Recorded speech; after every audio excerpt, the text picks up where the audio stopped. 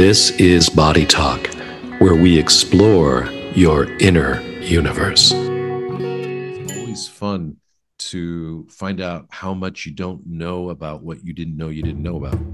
And yeah, so that's the life of a scientist.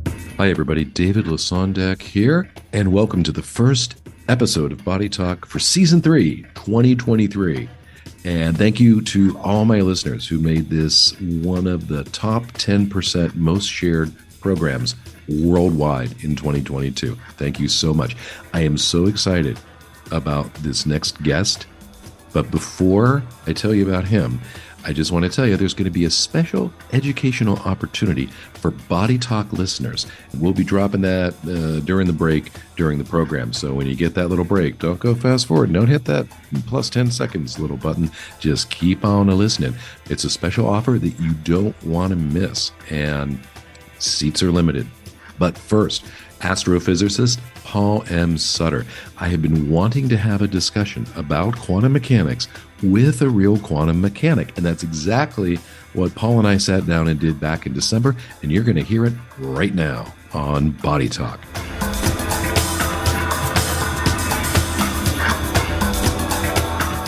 Hi, and welcome to Body Talk. Today, I am beyond excited to have as my guest Paul M. Sutter. Let me tell you a little bit about Paul. He is an astrophysicist. He wrote a book called Your Place in the Universe, Understanding Our Big, Messy Existence. He is the host of the podcast Ask a Spaceman, which, since I discovered, I have been injecting right into my veins. It's so good and so re-listenable as well. And he recently wrote an article in Nautilus magazine about how he learned to embrace uncertainty. Welcome to the podcast, Paul M. Sutter. Oh, thank you so much for having me. I'm really looking forward to this conversation. Me too. I've been dreaming about a conversation like this since I started the pod. So let's start with some foundational principles, which is always important in any science. And it's that to truly understand quantum mechanics, you have to understand math. Is that more or less correct?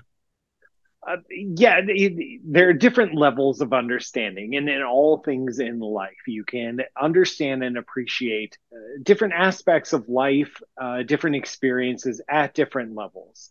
When it comes to quantum mechanics, which is a part of physics, which is a part of science, I always try to remind my listeners that we can talk about quantum mechanics. I'm sure we're going to dive into some of the guts of quantum mechanics. But Absolutely. At the end of the day, we have to remember that quantum mechanics is a mathematical theory. In fact, all physics is mathematical theories. That's what we do. We develop mathematical models that help us understand the world around us. And so that's okay. You don't have to be afraid of quantum mechanics. It doesn't have to be scary. It's weird, but it's also wonderful. And it's non-intuitive, but it's also mind-blowing, which is part of the fun. But keep in mind that as we talk about quantum mechanics, and I hope at the end of this episode, your listeners come away with some understanding of quantum mechanics, that there's more to the story down there. And it's not a secret. There are free textbooks that go through it. You just need a few years of training to get to that point.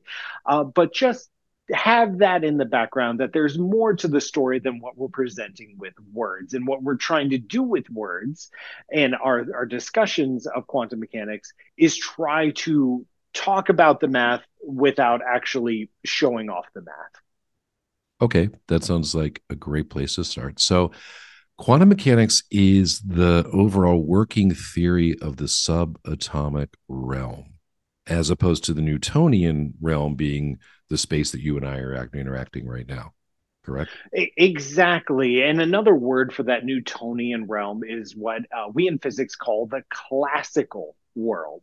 So prior to the development of quantum mechanics, and quantum mechanics really developed in a revolution in the early 20th century, in the span of about 20 years, we had a long tradition, centuries of tradition prior to that of developing physics. Physics has been around for a while, and we've developed all sorts of cool, sophisticated mathematical models for understanding the world, like Newtonian physics, like electromagnetism, thermodynamics, and this physics explains a wide variety of experiences in everyday life, like your car engine, we explain with classical physics, like the motion of satellites around the Earth, we explain with classical physics. Like being able to send the new lander to Mars. Exactly. The whole space launch system, the Artemis rocket, the Orion capsule, that's all classical physics. Quantum mechanics is a little bit different. What we discovered in the early 20th century is that when we try to explain specifically subatomic physics, once we realize that atoms exist and that they can be broken apart and they're made of tiny little bits and pieces, and we started playing with those bits and pieces, we found that classical physics simply couldn't explain what was going on. We needed a brand new set of physics, which we eventually called quantum physics. When that happened, how did that change the foundation of physics? Was it immediate? Did it shake things up right away? Did it take a little time to permeate the system? Was it a big bang? Was it a quantum event? It was huge. It was a quantum leap, and in fact, I'm sure we'll get into. We have all these words that have leaked out from quantum physics into normal everyday language, like quantum leap. There was a discrete, sudden jump in less than one generation.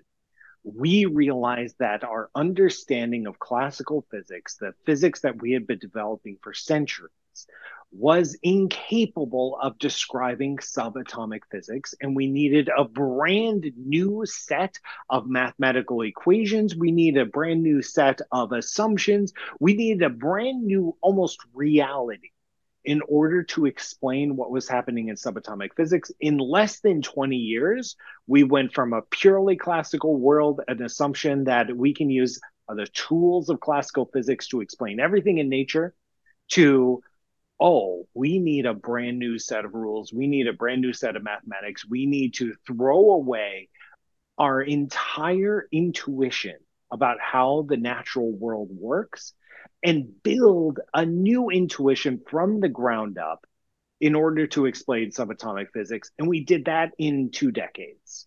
In your podcast, you likened it to going from Mozart to death metal. Yes, in 2 decades. I love that metaphor. I was very, very proud. I love in my podcast, the cheesier, the lamer the metaphor, the better. I was very proud because it sticks. It sticks. This is. I want you to imagine like classical music. Mozart, Bach. All the greats. Imagine being trained as a classical musician, and all of your buddies and colleagues and friends are classical musicians, and then you yourself being trained and taught and practicing in classical music, in the span of a few years, invent death metal. And yes, death metal and classical music share a lot of similar things. They're both, Western musical traditions. They still use, similar chord progressions and techniques. But death metal is very, very, very different than classical music, and requires a different understanding and a different approach. And quantum mechanics is the death metal of science. You've said that quantum mechanics is absolutely the most successful theory of physics, in that it survived everything you've thrown at it, and yet it doesn't make any sense. Can you explain how we can hold those two things simultaneously? Yeah. So quantum mechanics, and this is where the math comes in. Don't worry, I'm not going to say any math out loud because that wouldn't be very useful for anybody. When I mentioned that we had to develop new rules for understanding the subatomic world, I wasn't kidding. We had to throw out our entire intuition about how things work. Think of just like in your daily life, think of the things you don't think about. Like if I throw a ball to you, you have a decent shot of catching it because you've seen balls being thrown a lot. You know that they tend to follow a certain kind of path, and your body's so used to it because you've been growing up with this. Your brain has learned that the ball will follow that one single path, and then you have a reasonable shot at catching it. Basic assumptions about logic, like if I am in one room and then you see me again and I'm in a different room, you assume that I moved, that I got up and walked from one room to another, that there wasn't anything weird or creepy going on. I simply moved, that in order to change locations, I have to physically move. You You're still assume local. that, yeah, I'm still local. I'm still, motion still makes sense. There's a few other things. I don't want to get bogged down in the details, but Go for it. those kinds of intuitions formed the basis of classical physics. And those kinds of intuitions break down in the subatomic world. If an electron is traveling, an electron is a tiny little particle, it's part of an atom. If it's traveling, I'm not exactly sure where it's going to go. And I can never be sure where it's going to go.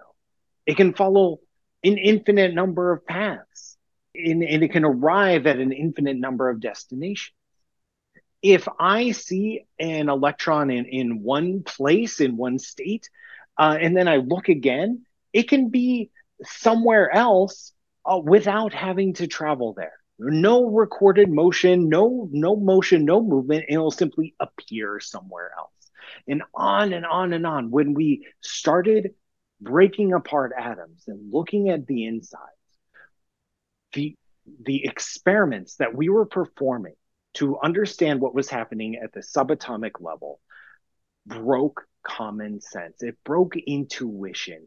All of our tools broke down because our tools assumed very, very basic intuitive things that we naturally live in the macroscopic world, and they simply stopped working. So we had to build a mathematical theory, not an intuitive theory, not a theory that we could say, well, this is how, if I throw a ball and I can develop some mathematical language for explaining that, then if I throw an electron, I can use the same kind of language to explain it. It just doesn't work. Not going to happen. Electron's like, no, I got my own rules, man. And so we developed, in response to these experiments, a brand new set of physics that we call quantum physics. And the mathematics has been tested. The mathematics is able to make predictions. The mathematics is able to be verified, falsified. So we can say, okay, according to our mathematical model of how electrons behave in an atom, for example, we should see result X, Y, and Z in experiments. And we see results X, Y, and Z in experiments over and over and over again. So the mathematical construct that we call quantum mechanics passes every single experimental test that we've thrown at it for over 100 years. And yet, when we look at those mathematical equations, and you come to me and say, hey, Paul, so the mathematics of quantum mechanics, what is it saying? What it says doesn't make any sense. It says that electrons or subatomic particles can exist in multiple states at once. It can say that when particles move, they can take an infinite number of paths at the same time, that they can occupy different states at the same time, that you never know exactly the precise result of an experiment. You only know probabilities ahead of time. That two particles can be on opposite sides of the universe and they're still somehow strangely connected to each other, where one state can, the properties of one can affect the properties of the other. And all of these statements appear to be true because they pass experiments, but none of these statements make any sense. No, and it drove Einstein nuts, right? Oh, Einstein, this is one of the greatest ironies in the quantum revolution. Einstein was one of the founders of quantum mechanics. He wrote a paper in 1905 explaining something called the photoelectric effect. And he was one of the first to propose what would become or grow into quantum mechanics.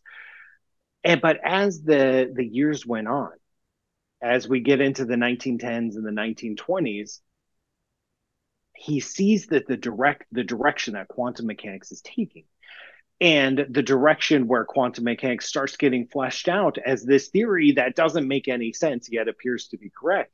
And he insisted until his dying day that we were missing something, that quantum mechanics was incomplete, that all the stuff about quantum mechanics that didn't make any sense was really just a sign that we weren't being clever enough, that we hadn't uncovered a true theory of subatomic physics, that we had just scraped the surface and, ramshackled together this ugly construct that we call quantum mechanics in order to explain the results, but we are missing a deeper truth. He would go to his grave believing that, and yet we have been able to come up with experiments that have shown that, as far as we can tell, quantum mechanics is the complete truth. There is no deeper theory. There is no theory that we know of that sits underneath quantum mechanics that does make sense, that looks more like a classical theory of physics. And what we call quantum mechanics is just some crude hack job approximation of it. We've been able to perform some experiments that show that quantum mechanics, as far as we can tell, is complete, that there are no missing parts to it. Body Talk will return after the break. Hey everybody, David Lesondak, and I want to invite you to come with me to San Diego this March 8th and 9th, where I will be at the Anatomyscapes Lab for their next in-person dissection lab for a journey into the matrix. That's right. You can get red-pilled when it comes to fascia. My friends and Body Talk guests, Rochelle Clausen and Nicole Trombley, are going to be leading a 2-day dissection workshop where you can get up close and personal with the fascial system, from the slippery, slidey gels of the loose connective tissue to the densely packed collagen fibers of the IT band, all the way down to some of the deepest structures in the body on a fresh tissue specimen. And I'm going to be right there with all of you, taking my touch and my cognitive skills to the next level under the direction of Rochelle and Nicole of Anatomyscapes. And because you're a regular listener to Body Talk, you can get a whopping 28% off by using promo code FOD. That's Friend of David, FOD28. You'll also get their Anatomy Lovers mini course, What is Fascia? Now, the offer ends on February 8th, so you got to go now and register. There will be a link to the registration in the show notes. Use the promo code FOD28 and get 28% off, and join Rochelle Clausen, Nicole Trombley, and myself, David Lesondak. I'll be right in there with you, taking it next level. So I hope you can join Nicole Trombley and Rochelle Clausen and myself for a journey into the matrix in sunny San Diego on the 8th and 9th of March. The link will be in the show notes. Go there and register today. And now back to this episode of Body Talk with Paul M. Sutter. Let's change the scale here for a moment, because Einstein makes me think spooky action at a distance, makes me think what is referred to as quantum entanglement, which is how one particle over here and another particle over there can affect each other. So I get the urge to drive past somebody's house, somebody I haven't seen in years, somebody I used to have a very deep and connected relationship with, but I don't drive past their house, because you don't do that, right? I mean, what good can come of it? But it sticks in your mind, and you keep coming back to it, you come back to it, you come back to it. Weeks and weeks pass, and then you finally do, and you see that the house is empty. It's been sold and they've moved away. And you go back and you look online to see when did it sell, and it sold about the time that you had the urge to go past it. Is that quantum entanglement or just a coincidence? that's actually just coincidence. So this is the danger of using quantum mechanics. So quantum mechanics is spooky and weird and sexy and interesting and mysterious. And no, we don't fully understand quantum mechanics, and that's great because that means job security for physicists. I love it. But Hmm. quantum mechanics lives inside of a box. There is a domain of natural phenomena that we use quantum mechanics to explain. And we do this in all of physics. So we have like theories of electromagnetism. We use these theories to understand electricity, magnetism, radiation, light, and it's great. We can't use those theories everywhere because they simply don't apply. It doesn't work. Quantum mechanics is the physical description of the subatomic world. Period. Full stop. End of sentence. In fact, the theory is constructed, the mathematics, we write the mathematics so that at the subatomic level, all this weird stuff happens non locality, entanglement, probabilities, all the usual quantum nonsense.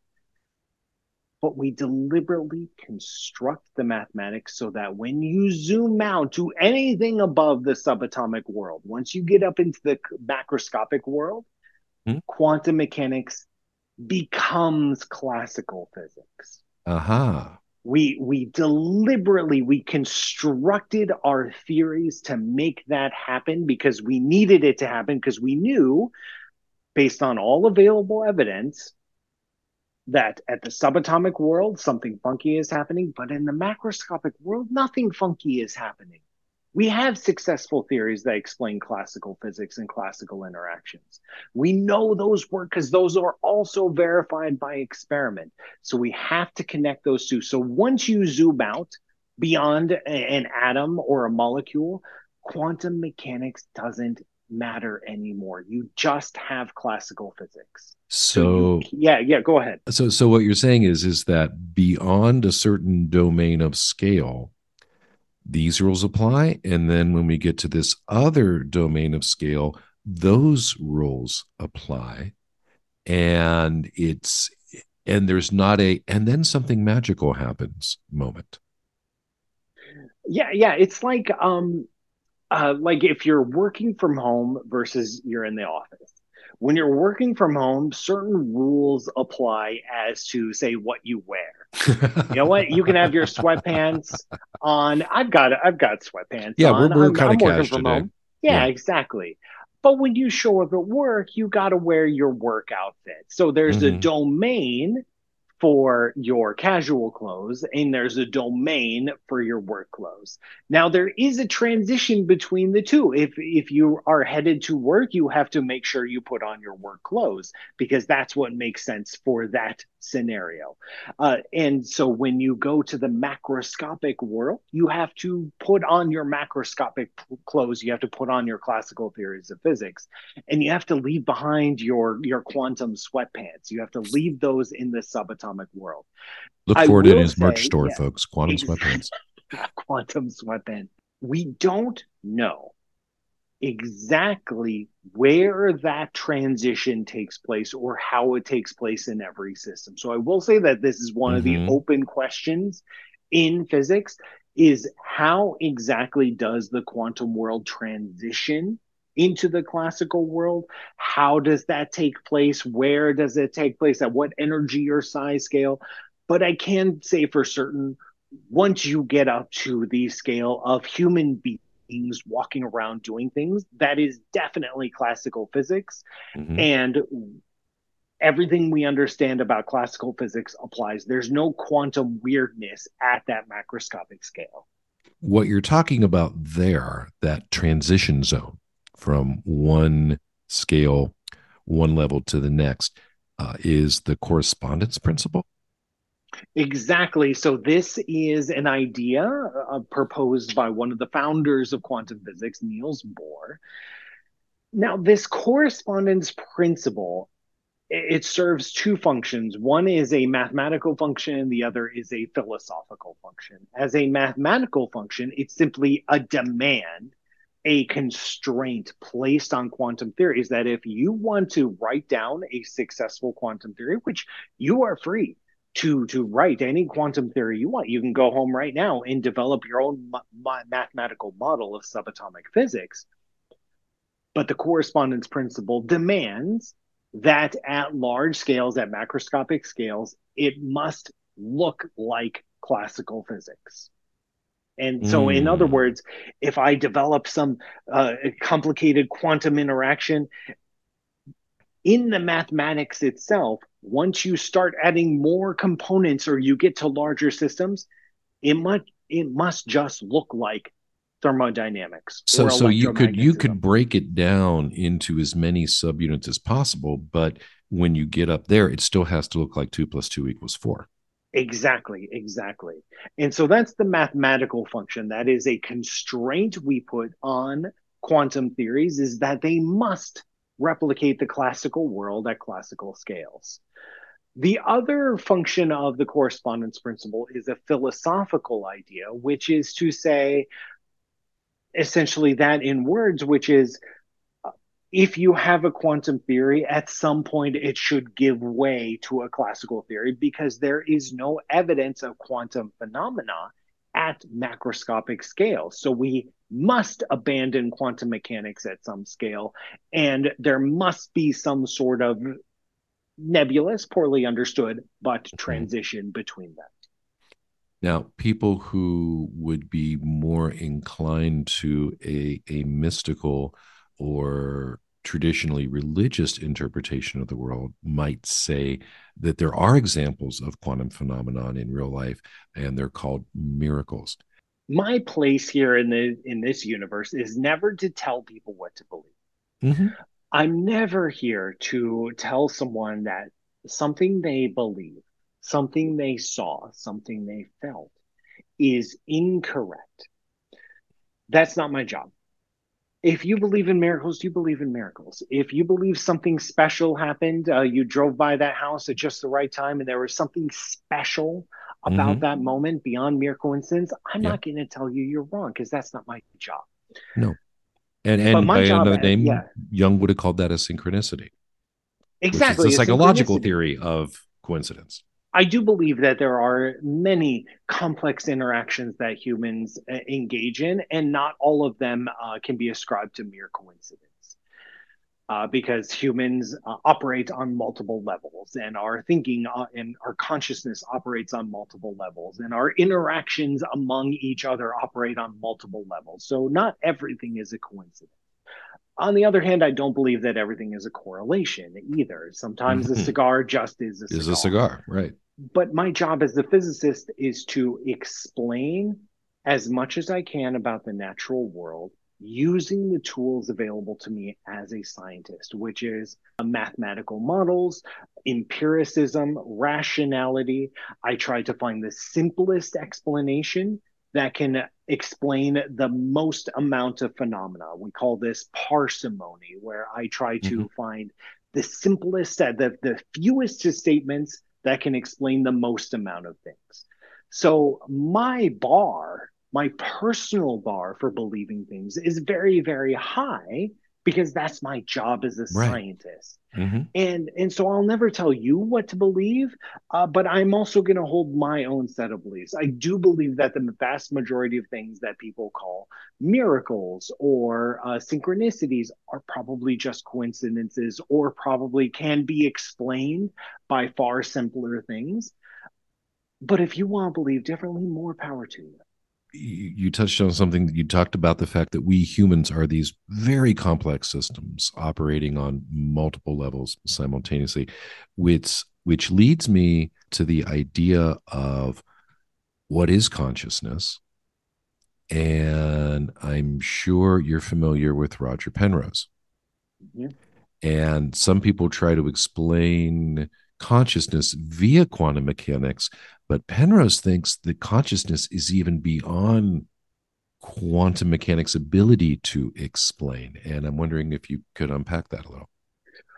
Honestly, I don't know what consciousness is. I don't think anyone knows what consciousness Oh no, is. I wasn't asking you to explain Um, and, consciousness. and and and when it comes to Roger Mhm. Penrose, he's a genius, Yeah. absolute genius. Hmm. Um, Nobel Prize and all that.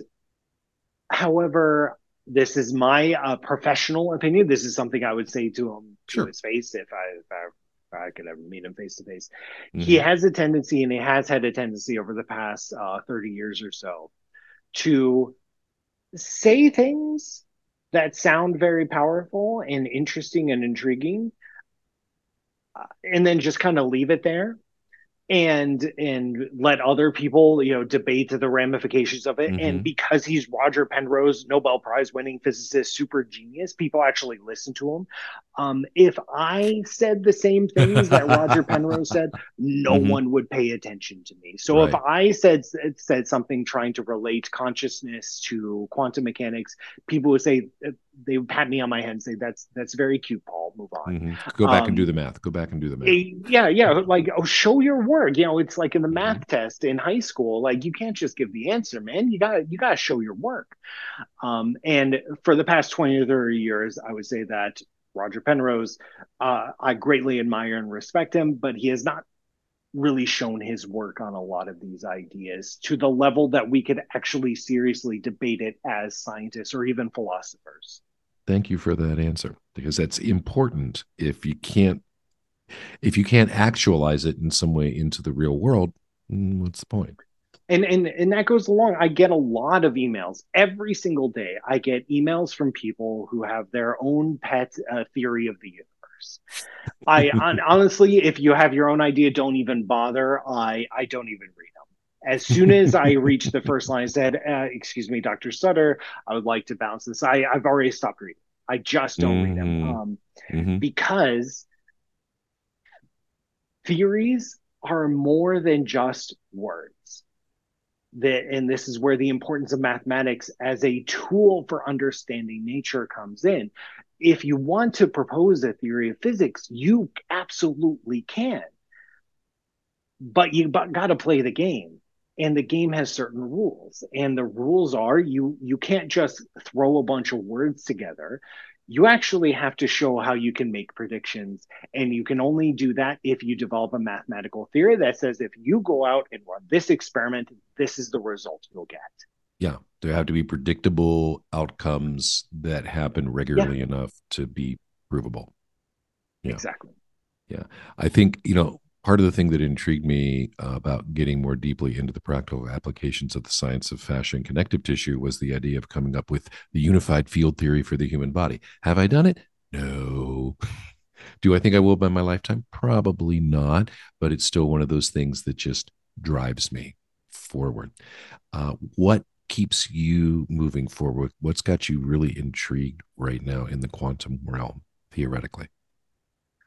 Oh, I my personal Yeah. training and my personal background is in cosmology. So I study the origins and evolution of the universe. And one of the questions we try to answer, among many others, is about the origins of the universe. And this is a place where normally the present day universe couldn't care less about quantum mechanics. It's too big, it's too old, it's too classical, it's too macroscopic.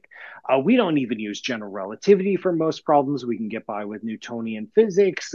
It's just easier. It Hmm. just doesn't matter. But in the early universe, quantum mechanics does play a significant So are we role. And talking a few microseconds before the Big Bang, right after yeah, the Big we're Bang? talking like 10 to the minus, I don't know, 20 seconds into the Big Hmm. Bang. Okay. We are talking the first instance, because once the universe is actually a few seconds to minutes old, quantum mechanics falls out of the picture. And we can understand it with nuclear physics. We can understand it with thermodynamics and statistical physics, plasma physics. We can understand the evolution of the universe after that. But in the first, like, less than a second, less than a fraction of a second, we need to understand quantum mechanics. We need to understand quantum mechanics at a better level than we do presently. And this is a hard problem because we only have one universe, so we only have the one experiment accessible to us, and trying to understand what's going on is a fun challenge. Getting back to the article in Nautilus, as you said, the confusion and senselessness of particle physics isn't a bug; it's a feature, and it creates a new way to see our everyday life. So, how has your struggles with trying to make sense of the senselessness and come to a kind of if not peace, equanimity about it? How has that actually reflected into and changed your normal, mundane, everyday life? Yeah, well, first off, I never think of my life as mundane. I think of my life as very fun and interesting and Mm-hmm. exciting, whether it's trying to understand the origins of the universe or trying to get my kid to a soccer practice. It's never boring. Mm-hmm. Um, and when people first meet quantum mechanics, it can be overwhelming, and it can be it doesn't make sense. I don't understand quantum mechanics, and I don't think anyone does. And people have tried for the past 100 years, ever since quantum mechanics first arrived on the scene, have been debating about its meaning, about what do these equations mean? What does the math really tell us? What can we say? Uh, and this is unique in physics because our other theories of physics, like electromagnetism, gravity, we can say what it means. We can say what Einstein's general theory of relativity, we can say what it means in it, and it pretty much makes sense. Special relativity, thermodynamics, electromagnetism, all the other branches of physics, we understand the meaning of the equations. But that's not the case with quantum mechanics, because when we try to wrap the equations in words and try to extract a meaning from it, like what are the ultimate lessons here about the universe, we run into statements that don't make any sense, that are completely nonsensical, not just non-intuitive, but don't even make logical sense. And so people have tried developing dozens of competing interpretations. Your listeners may be familiar with some of them, like the Copenhagen interpretation or the many worlds interpretation. There, and on and on and on and Yes, on. there's a universe where you decided not to come on the podcast, and you and Exactly, I are now exactly. like Yeah, doing something completely different, man. there are all these interpretations. And I have found that all of these interpretations contain at least one nugget that simply doesn't make sense. And so my own journey in grappling with quantum mechanics, and you feel like you're forced to choose an interpretation where you have to pick. But I realize that forcing an interpretation on quantum mechanics is a symptom of our own classical thinking. Uh, what we have learned from experiments is that the subatomic world does not conform to our classical intuition of the universe, of the intuition that we've developed, uh, just being living, thinking, macroscopic creatures. Quantum mechanics doesn't make any sense, and maybe it doesn't have to. Maybe that's okay. Maybe we can, instead of trying to force an interpretation on quantum mechanics and trying to force an understanding on quantum mechanics on this mathematics, maybe we can turn it around and use the quantum mechanics to force a teaching on us, force an understanding on us. So what are some of the ultimate lessons from quantum mechanics? Some of the ultimate lessons are that you can't determine the future with ultimate precision. There are always probabilities. That particles, no matter how distant, are somehow interestingly connected to each other. That you can't choose one or the other. Subatomic particles will choose both. And so, quantum mechanics, once you extract the ultimate lessons of quantum mechanics, it looks less and less like a physical theory and more like a psychological theory. It looks more like therapy than mathematics. Yeah, you And said that if Schrodinger and you, Heisenberg were great therapists, yeah, I think. exactly, exactly. And this is the realization that I came to in my own grappling with quantum mechanics. And this is a realization that has given me a lot of peace and a lot of joy and a lot of power in my everyday life, because I don't think that I am literally quantum mechanically entangled with someone across the world. But that doesn't have to stop me from realizing that my actions and choices have consequences that extend beyond what I can know and realize. That I may not be connected, literally quantum mechanically entangled with someone who is suffering, say, in Ukraine, but that doesn't stop me from donating money to help them out. And even if it's a small gesture, a small thing, it can have a massive impact. Um, no, when I'm forced with a choice, or when a choice is presented on me in my daily life, I know that I can't quantum mechanically exist in a complex phase space that simultaneously navigates both possibilities. No, I don't believe that literally. Mm-hmm. But I can believe that maybe there are more choices than a binary either or, that maybe there are more options available to me, that maybe I don't have to take my physical intuition of classical physics and apply that to human interactions and how I live my life. I don't have to think classically. I don't have to think either or, one or the Mm-hmm. other. You must local actions only have local effects. I can broaden my horizons, and I can use the language of quantum mechanics to do that. And it, in a way, could lead to more mindfulness about the choices that you make and the results that come out of those choices that you can't possibly predict or might not even know about, if I'm hearing you Yeah, correctly. exactly. Like quantum mechanics hasn't made me a better physicist, or trying to understand quantum mechanics hasn't made Mhm. me a better scientist, but I like to think it's made me a better human being. That's awesome. I can't think of a better place to end this interview, except if you ever get to Pittsburgh, I'm taking you to my favorite distillery, which is about a mile and a half from me, and it's Quantum Spirits. Yes. They're Love it. actually very, very good. They're very sciencey about how they put their formulations together for Oh, very cool. that which that they distill. Yeah, it's their little niche, and they do it really, really well. Paul, thank you for being on the show today. This has been fantastic. This has been such a fun conversation. Thank you, everybody, for listening. We'll be back next time on Body Talk.